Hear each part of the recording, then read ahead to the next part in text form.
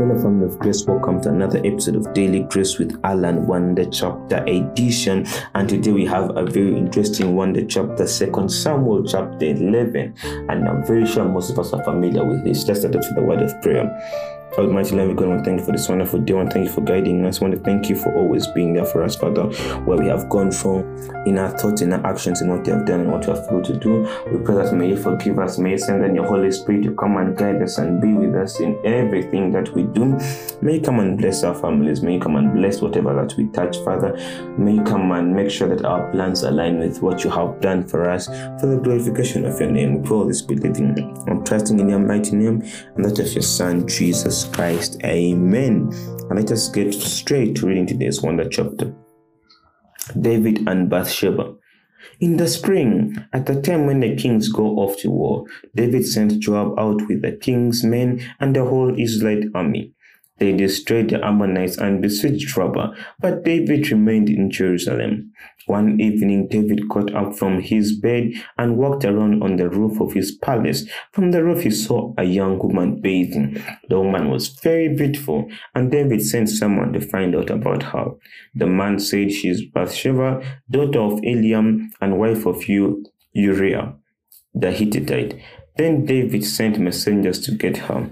She came to him, and he slept with her. Now she was purifying herself from her monthly uncleanness. Then she went back home. The woman conceived and sent word to David again, saying, "I am pregnant." So David sent this word to Joab, "Send me Uriah the Hittite." And Joab sent him to David. When Uriah came to him, David asked him how Joab was, and the soldiers were, and how the war was going. Then David said to Uriah, "Go down to your house and wash your feet." So Uriah left the palace, and a gift from the king was sent after him. But Uriah slept at the entrance of the palace with all the master's servants, and did not go down home. David was told, "Uriah didn't go home yesterday." So he asked Uriah, "Why haven't you just come from a military campaign? Why didn't you go home?" Uriah said to David, "The ark of the Israel and Judah are staying in tents, and my commander Joab and my lord's men are camped in the open country. Why could I go to my house to eat and drink and make love to my wife? As surely as you live, I will not do such a thing." Then David said to him, "Stay here one more day, and tomorrow I'll send you back." So Uriah remained in Jerusalem that day and the next. And David's invitation, he ate and drank with him, and David made him drunk. But in the evening, Uriah went and slept on his mat among his master's servants. He didn't go home. In the morning, David wrote a letter to Joab and sent it with Uriah. He said, "Put Uriah out in front where the fighting is fiercest, and withdraw from him, so he will be struck down and killed." So while Joab had the city under siege, he put Uriah at a place where he knew the strongest defenders were. When the men of the city came out and fought against Joab, some of the men in David's army fell. Moreover, Uriah the Hittite died. Joab sent David a full account of the battle, instructed the messenger, "When you have finished giving the king the account of the battle, the king's anger may flare up, and he may ask you, 'Why did you get so close to the city to fight? Did you know that they would shoot arrows from the wall? Who killed Abimelech, son of Jerub-Besheth? Didn't a woman drop an upper millstone on him from the wall, so he died in Thebez? Why did you get so close to the wall? If anyone asks you, then say to him, Moreover, your servant Uriah the Hittite is dead." The messenger set out, and when he arrived, he told David everything Joab had sent him to say. The messenger said to David, "The men overpowered us and came against us in the open, but we drove them back to the entrance of the city. Then the archers shot arrows at your servant from the wall, and some of the king's men died. Moreover, your servant Uriah the Hittite died." David told the messenger, "Say this to Joab, don't let this upset you. The sword devours one as well as another. Press the attack against the city and destroy it. Say this to encourage Joab." When Uriah's wife heard about her husband's death, she mourned for him. After some time of mourning, was over, David brought her to his house, and she became his wife and bore him a son. But the thing David had done displeased the Lord.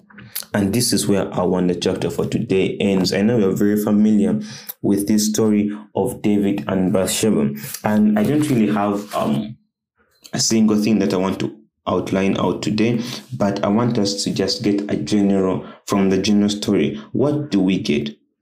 We see that David makes a mistake and he starts admiring someone else's wife. And when he starts admiring someone else's wife, he sends for her. He makes love to her. She becomes pregnant. Now, boom.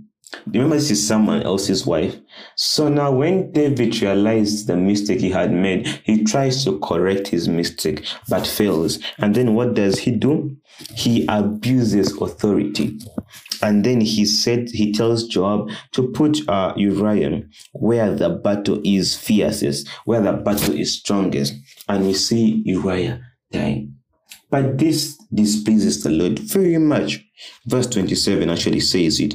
It says, after the time of mourning was over, David had her brought to his house, and she became his wife and bore him a son. But the thing David had done displeased the Lord. What had David done? David had misused authority. He had misused his power as king for his selfish acts, for his selfish gains. And this just reminds us as Christians that we ought to respect authority. So many times the Lord will put us in high positions. The Lord will put us in places of authority, places of power. But we should not be like David today. We should not misuse authority. We should not let other people suffer because of our selfish gains, because of our selfish interests. Why? Because this will greatly and greatly displease the Lord, and you will pay. You will pay heavily for it. You will pay heavily for it. And today's wonder chapter also tells us to be contented with what we have. You see, when we start looking at our neighbor's property, it may not be your neighbor's wife or husband.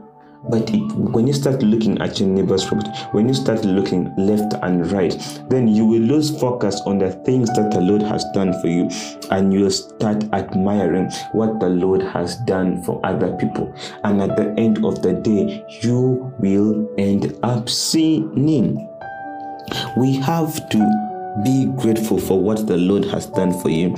Even if it may not be enough, tell him, thank you, Lord Jesus. I'm grateful for this. But next time, can you add me a lot? Desist from trying to compare yourself with other Christians. Desist from trying to compare what you have with what other Christians have, because we are all special. And before the eyes of the Lord, we are all different. And that's a small message I had for you from today's wonder chapter. I want you to get some time. Read 2 Samuel chapter 11. What do you get? What message does it carry to you?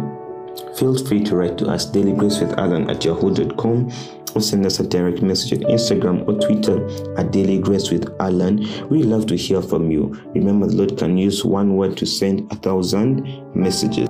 Almighty loving God, I want to thank you for this wonderful day. I want to thank you for the gift of life. I want to thank you for the gift of courage. I want to thank you for guiding us and being with us, Father, where we have gone wrong in our thoughts, in our actions, in our words, in what we have done and what we have failed to do.